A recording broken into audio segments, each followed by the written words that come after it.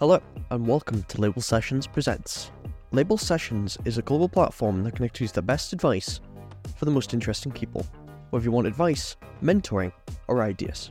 I'm Josh Nixon, content producer for Label Sessions, and in this episode, Maxine Mackie of Label Sessions talks to Will Case. Will is at the forefront of creative technologies to deliver world-class, story-driven experiences, be it in virtual production, in-camera visual effects, or extended reality for live events and interactive experiences, including the ceremony of the 2012 London Olympic Games. Will has over 20 years of industry experience, continually proving his passion for the ever-developing craft. Over to Will and Maxine.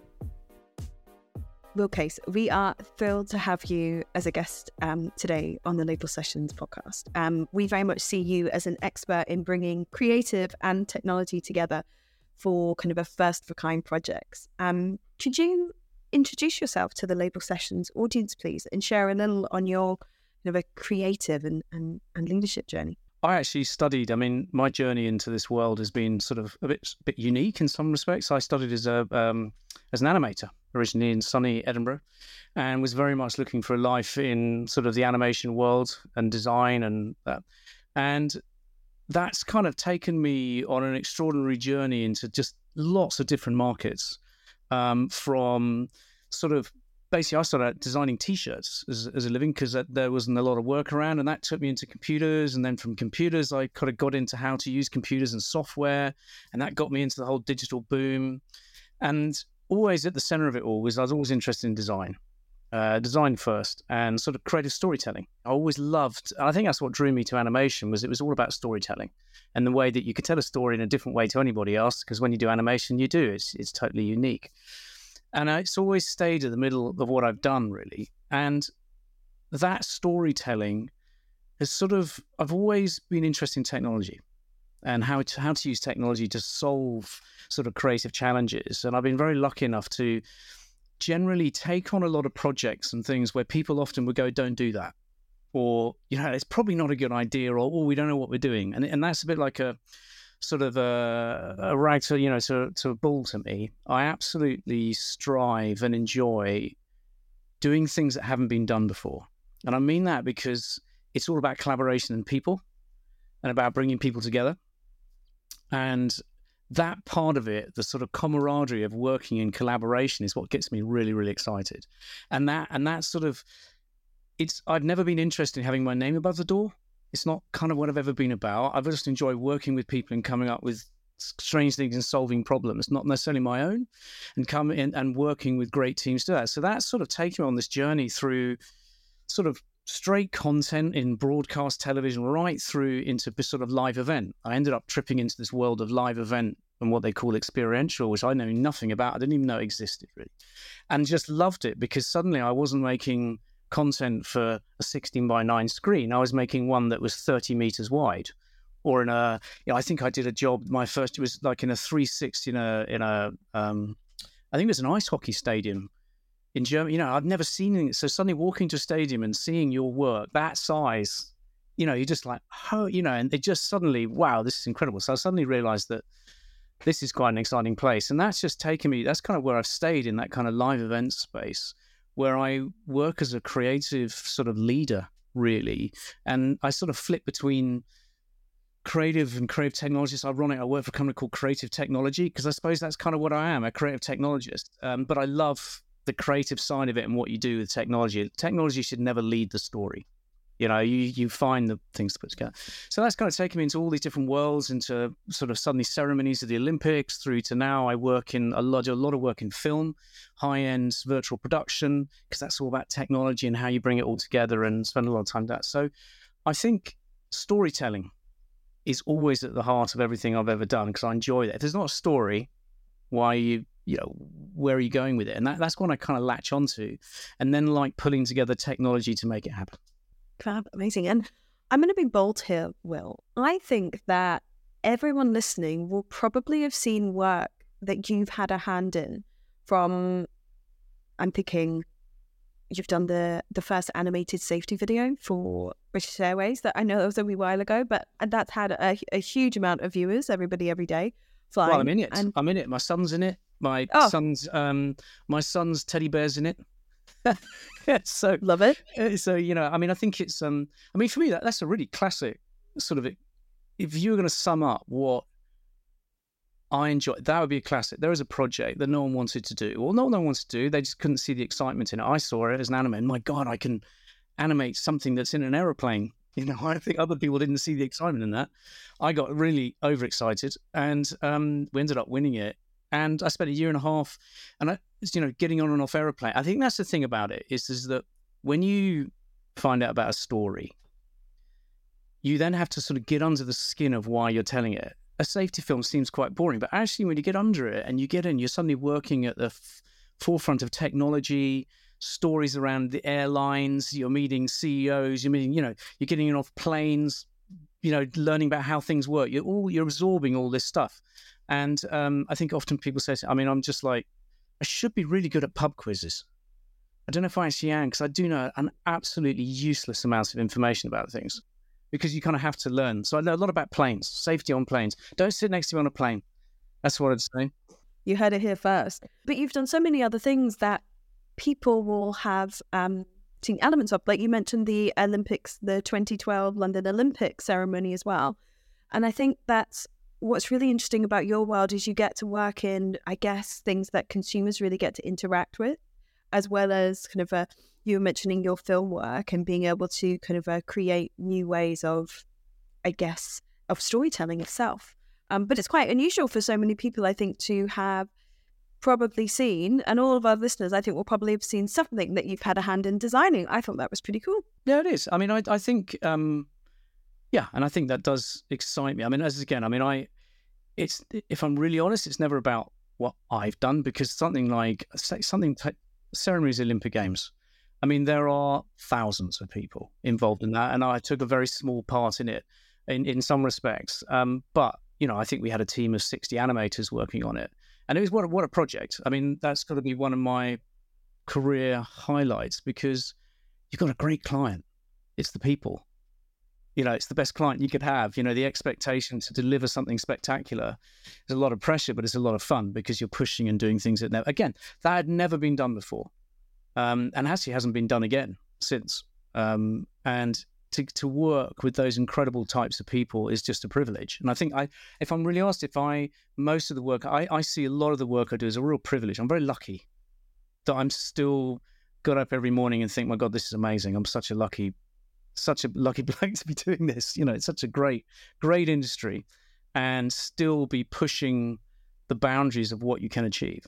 You mentioned earlier that, I think was the term you used, it was the experiential digital experiences. I think this world of immersive digital experiences are really so powerful right now. I'm thinking about, I read that, is it the Altanet at Tottenham Court Road? That's now one of the most visited exhibition spaces in London, more so even than the Natural History Museum.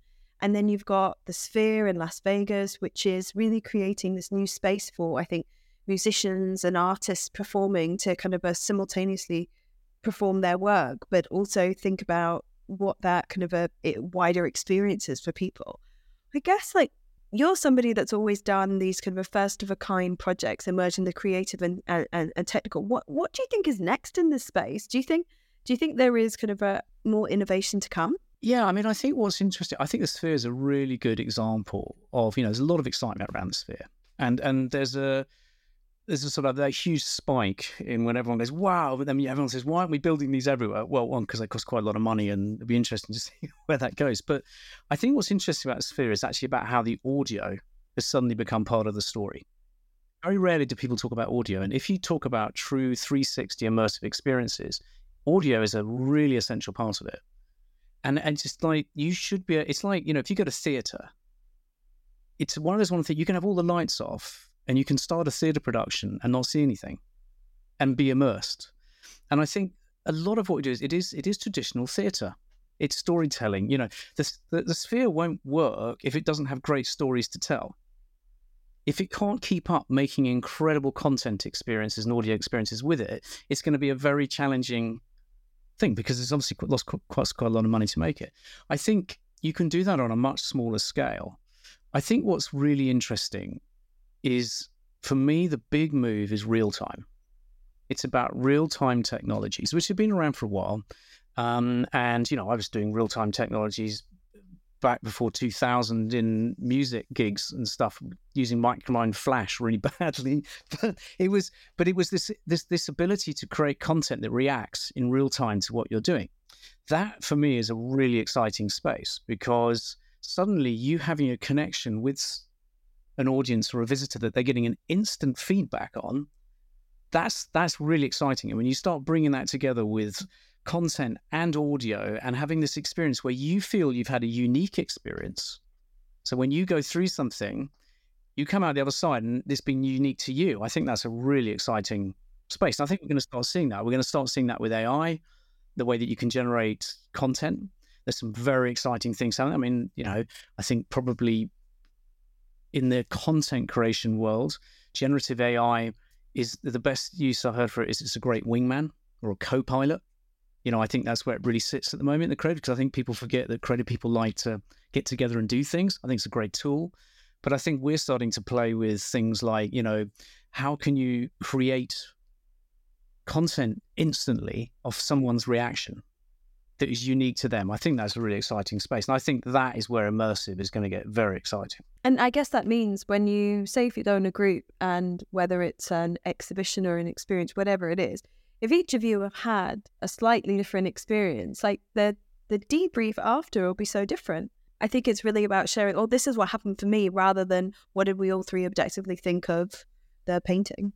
Yeah, and how do you take an experience away with you? I think that would be quite interesting to, how you go and visit something and you do something or you contribute. And I think often we use what we call digital postcards, which are sort of ways that when you're captured within an environment, it then follows up with you. But I think there's a way now, how do you connect that experience back again? So you keep going backwards and forwards and keep a much more sort of connected to the experience. And I think there's a lot of that sort of technology that's being explored at the moment. And obviously we've just seen the explosion or unexplosion, however we want to call it, of the metaverse. And I think that's what it was trying to do in a way. I think people got the metaverse wrong. I think the metaverse is not a destination. It's a way of interacting. It's a way of experiencing something, which I don't think is completely defined. That's my opinion on it. I may be wrong on that. But I think I had someone talk about it the other day like that, and I thought that's quite a nice way to put it. I think a lot of people see it as a destination, and that's why it hasn't quite got the traction, perhaps, that everyone thought it would. That's interesting. I didn't think about it like that. Talk to me about what it's like to always start with a blank sheet of paper for a project and do something new and to push boundaries, because I'm being nosy now, but what is it in your brain that's wired to take on these challenges? We've talked about first of a kind and new things always, but how is your brain wired to always pick up projects that have a blank sheet of paper? I don't know. I think that's quite... Sorry. No. This is a great question. I'm very instantly excited about things. I don't think... I'm not one of those people who kind of things grow on... You know what I mean? I kind of get it and go, right, I get it. And so if someone explains something to me, or their challenge, or if someone's talking, I sort of get quite excited very quickly. My brain starts going and thinking, well, what about if we do, oh God, we do this and do that. And what I've always found is that the starting with the blank paper is actually the most exciting bit, because you're suddenly going, oh God, I could go anywhere with this. And I think I've always enjoyed the challenge of not knowing where I'm going to go, because that adds so much fun to it for a start, because you've then got to bring other people in and try and work it out. You can't do it yourself, but you can spark things and then bring other people in. They can contribute, or you follow them. There's no sort of, you know what I mean? And that sort of brings in this great collaboration of working with fantastic people who can all just make this magic happen. Let's hold on to that kind of collaboration piece for a minute, because you work with creatives, technologists, and then also people from big brands who have often entrusted you and your teams to tell their story and the story of the brand and bring, I guess, that brand ethos to life in some way. What's your approach to like nurturing talent in that space? Because I get a sense of that kind of excitement from the blank sheet of paper and getting other people excited to get them on board. But I'd love to know about how you kind of nurture talent, and because you're often bringing together creatives and technologists who, I don't think that necessarily people are all kind of a left or right brain thinkers, but I'm just very interested in your observations from working with, creatives, technologists, and, how you nurture those talents in this quite often challenging environment, trying to do something new that hasn't been done before. You can go and talk to someone who's an expert in a thing, but they can't tell you how to do your idea. Yeah, exactly. It's very, I think sometimes also when you're working with external people as well, say to your own group, lots of different people, sometimes people can be protecting their own, what their own offer in a way, which is quite right, because people are being brought in to do that. I think for me, my most success is when I just let people get on with it. I think I've always believed in the creative world, there is absolutely no point in hiring a creative director and not letting them be a creative director. You've got to let someone off the leash. You've got to let them go and experiment. If you just tell them what to do, one, it may not be right because you may not have the right answer, but secondly, you've never let them go and explore and actually kind of think things through and actually go and talk. I always say to people, just go and talk to people, go and absorb. Don't come up with an answer straight away. Go and take time to think things through and then tell the story back. And then if we don't get it or it doesn't get then we'll revisit it. But I think you've got to be able to put it into some sort of story to narrate it back, because that's basically what we do as a business in the creative industries. We have to tell stories to clients and get them to believe it, which they've often told us the story at the start, and then we've got to tell it back to them in a different way to get them excited. This podcast is brought to you by Label Sessions, the global platform that connects you to the best advice from the most interesting people. Around the world, we work with brands to connect their people to true leaders, just like the people you hear on this podcast, for live sessions of advice, mentoring, or sometimes to collaborate on ideas. To find out more, visit labelsessions.com and book in for a demo with our team. Typically, I guess they could have been working for that kind of a brand for like 10 years, 20 years, and, entrusting someone else to tell that story. And what advice would you give to people who are brand side, who are commissioning creative agencies or commissioning work? How can they get the best out of their creative partners? Because you mentioned something around just now around letting a creative director be a creative director. But I think that you've probably sat in many rooms where people from brand side don't know where to draw the line, perhaps. I don't know how to say it, but I think this is an interesting thing around how do you let a creative director be a creative director? What does it mean? And it's often like, when you do it badly, what does that look like? And what advice would you give to people from brand side and brand leaders internally on how to get the best out of commissioning creative work? I've always believed in the partnership. If you pitching is always a very tenuous thing, because often you kind of you meet people, the business of what they do, and you want to work with them. And then you have to go through a pitch process, which can be a bit strange when you just go, can we not just work with these people? And I think you've got to have belief in beyond what someone's telling you in a room. Because the reality is you're often not given very much time to pitch or talk to people. And so you've got to go with your gut. And I think you've also got to let people in. Someone like a creative director is such an extraordinary position. It's such a privileged place to be, because you get exposed to extraordinary things, and it's a very stressful place to be as well, because you've got to deliver. But I think the more you can take the agency and the people you're working with on the ride with you, and be as open-minded and working with them and collaborate with them, the better you're going to get from it. The ideology, just go away, come back with some stuff and come back and I expect you to have answered it, is not really the way to do it. I think what you've got to do is choose the people you want to work with, however you get there, and then work with them to get there. Because they can't know, as you said, if you've worked on something for 10 years, you kind of, the excitement of, for my excitement of being creative, when someone says, right, we're going to launch a supercar, and you're working with a team on it, you're like, God, this is the coolest job ever. I'm working on I want to go and meet the car designer. I want to go and play around with the supercar. I want to go and do that. And that for me is why I love that. I'm excited by that stuff.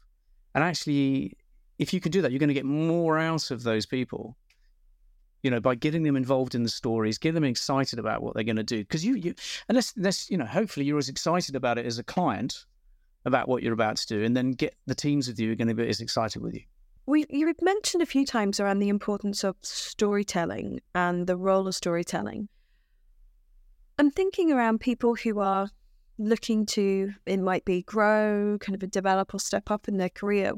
How can you cultivate better storytelling? Like, I guess, I don't know if it's like an antenna. Like, I'm comparing this to futurists we talk to at the label.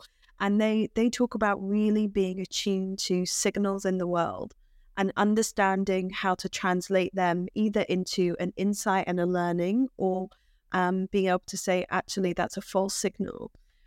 And what I think is interesting around the futurists is very much around staying, it's around reading, it's staying connected with what's happening, and seeing how, I guess, the plates are spinning and I guess what plates drop.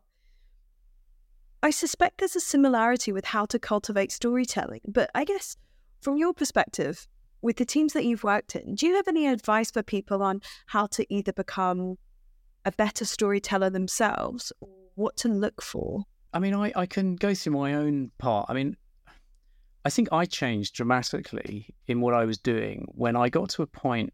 I was very interested in the making and doing, and sort of trying to do everything. And it's quite hard to try and do everything. And what I got to a point where I joined a very big agency called Imagination, and I suddenly got thrust into this sort of big, I think, global auto shows. It was. I nearly killed myself because I was trying to do everything. I was trying to write script. I was trying to, and I literally just fell over. And my creative director at the time came up, and he was like, you don't have to do this. You can work with anybody and talk to anybody. You don't have to do it yourself. And I think to what you're saying about picking up those signals about people around, that's why if you want to improve or you want to open your mind, you've got to be prepared to work with other people. And when you work with other people, you pick things up. So the thing I've always done, and I've always had a real pleasure, I'm not worried about going through a door.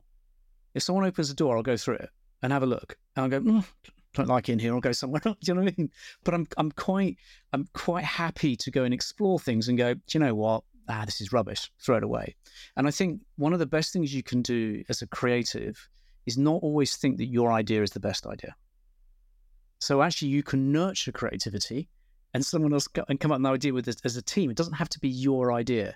And when you suddenly realize that the pressure doesn't have to be on yourself, it can actually be a collaborative thing and come from a group of different things. You might be the one who aggregates it and puts it together, but actually the fun bit is when you kind of feel you've got justification or you've got from other people contributing to it, that suddenly makes it really exciting. Now, that's just me. That's what I like. Now, some people, they want to be that center and be that person who's going to, that's not the way I am.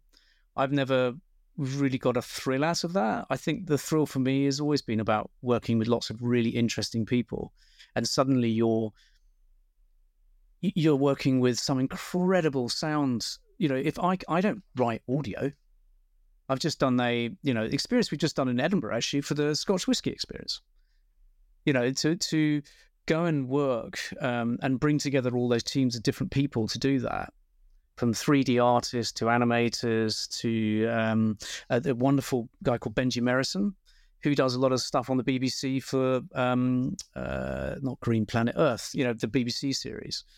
And I've worked with him before in the past on a few things and asked him if he'd like to do it. And what he's created is just unbelievable. Can you bring to life a bit of the whiskey experience, please? It's a 3-room experience, actually. It should be about to open. And the idea is you go through the journey of origins of whiskey, and then into the making of whiskey, and then into maturation, how it's matured. But what we've done is it's an immersive experience, each room. So the first room, you are in the origins and you end up going to the center, into the glens, and there is one through the weather. And then you go in and you actually have a sort of front row seat of it all being of how whiskey is distilled. And then you go into a barrel and you basically the barrel gets filled up with liquid and you're inside it as it matures. So the idea is we're trying to find an engaging way of telling a story that just feels more immersive than that you're in it. So when you walk, storytelling is all about how do I get my point across in a very short, how do you get across whiskey making in 15 minutes? from end to end. That's quite a challenge. When it takes 18 years to happen. Exactly, when it takes 12 years. And it's like, because I thought I knew a bit about whiskey, and this is why I love my job, because I go and I spend time with whiskey. I spend time with the CEO of whiskeys and just learn all this wonderful stuff. You know, and I suddenly, I know I feel it as a gift, actually, that someone's given me that piece of knowledge that I can go and experience actually how whiskey's made right at the source and talk to some wonderful people about it. Quite like whiskey though as well, which is all right. I quite like going to distilleries too, but they happen to often be on remote islands, so it's a bit of a tick box exercise for me. Yes, remote holiday. Oh, there's a whiskey distillery too. We can go there. I know. I think you must have been part of many different creative critiques and tech reviews and things like that in your working life. What makes a good critique, do you think? And I'm just curious if there's something that you think, I don't know, something from your experience that people should kind of start doing or stop doing, or what are ways in which either you critique your team or in the partnerships that you work with that happens. I don't know if you get asked about critiques that much. Yeah, but it's a bit around the process and lifting that I'm trying to lift the engine up a bit, Will, and try and understand how you progress things. And when you've got different design territories and different ideas, what's that process like? Yeah, you've got to see it as a whole.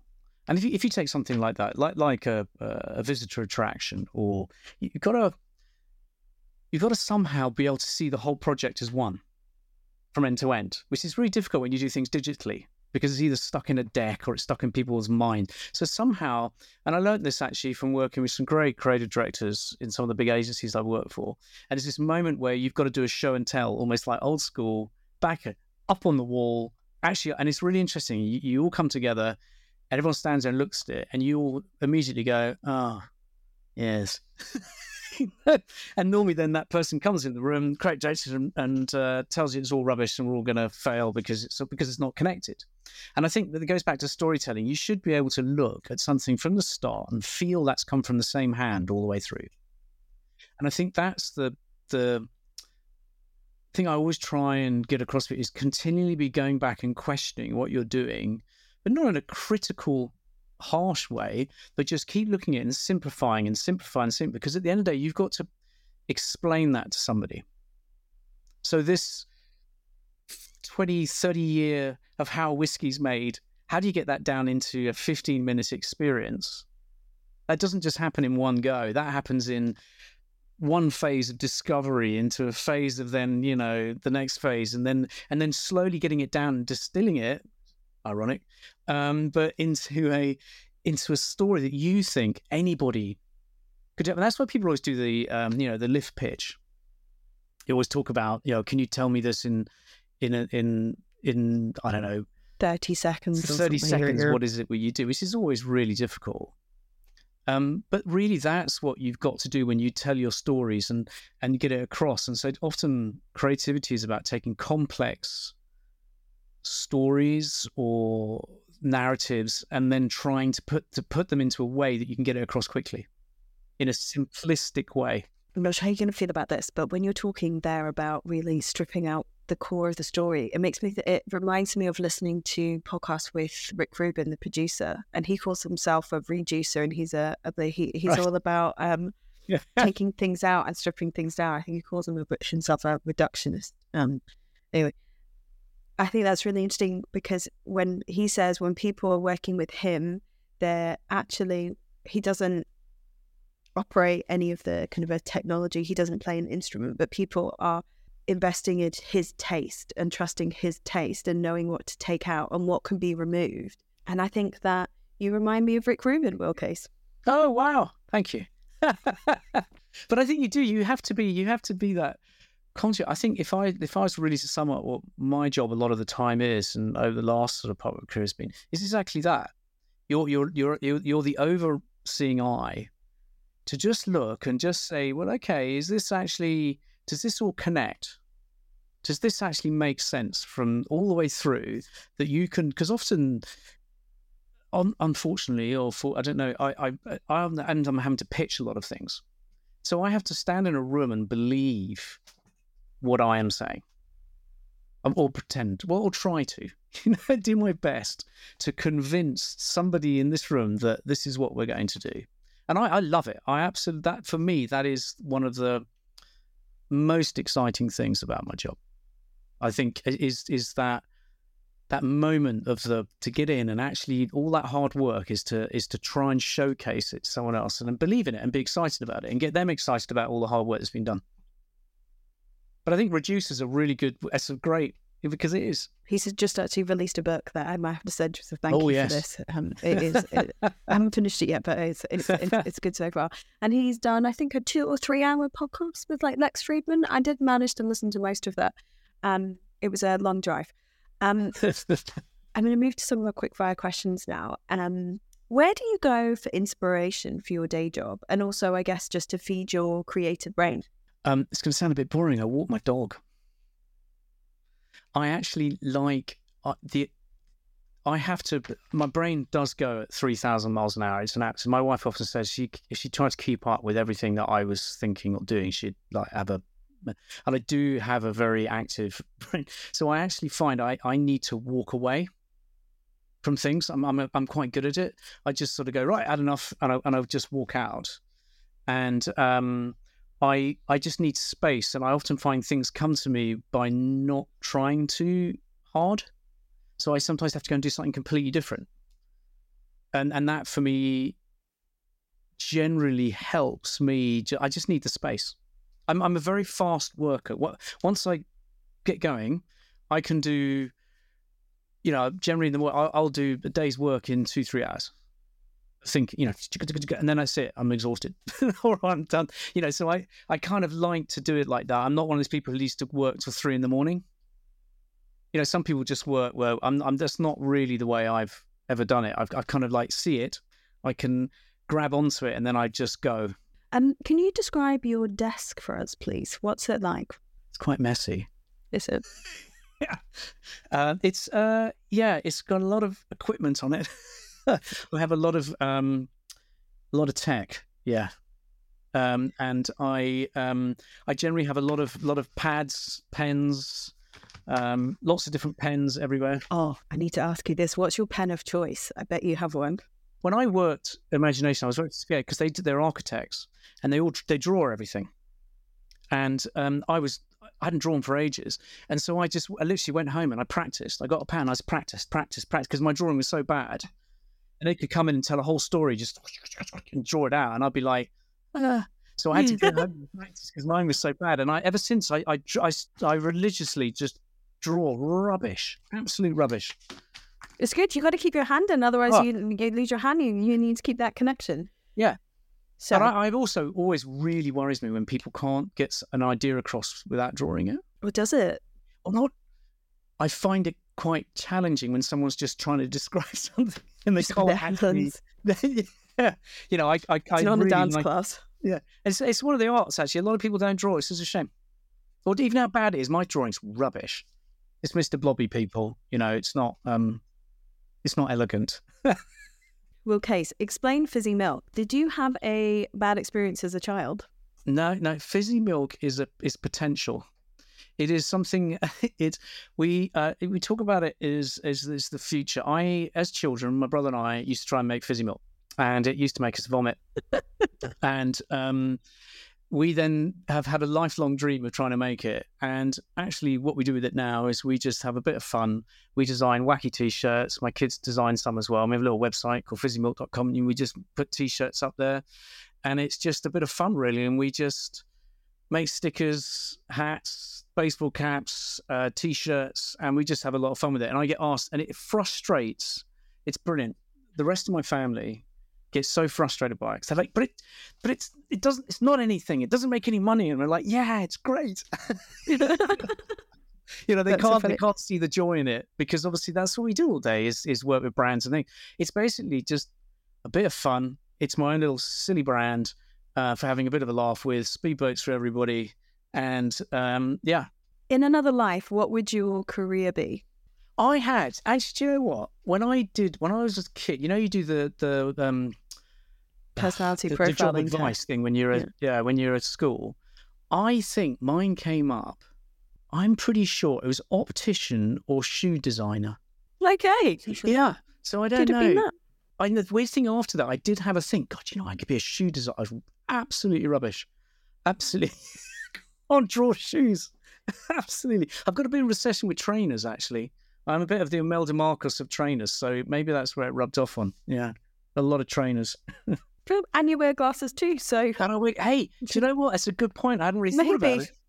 Maybe they were onto something. Yeah. How would you describe your leadership style? I think I'd like to always think that bit of fun, trying to keep it sort of fun and engaging. I am quite, I say, hands off in some respects. In that I do really like to let people evolve and come up with their stuff and work that way. I try and get people to look at things in different ways, and I think because, as I said, that's the kind of thing that I'm really sort of enjoy is about connecting things that aren't there. So I try and get people to do the same. I often get I'm quite relaxed. Do you know, I have worked in the creative industry for a long time, and I have worked with some absolute demons.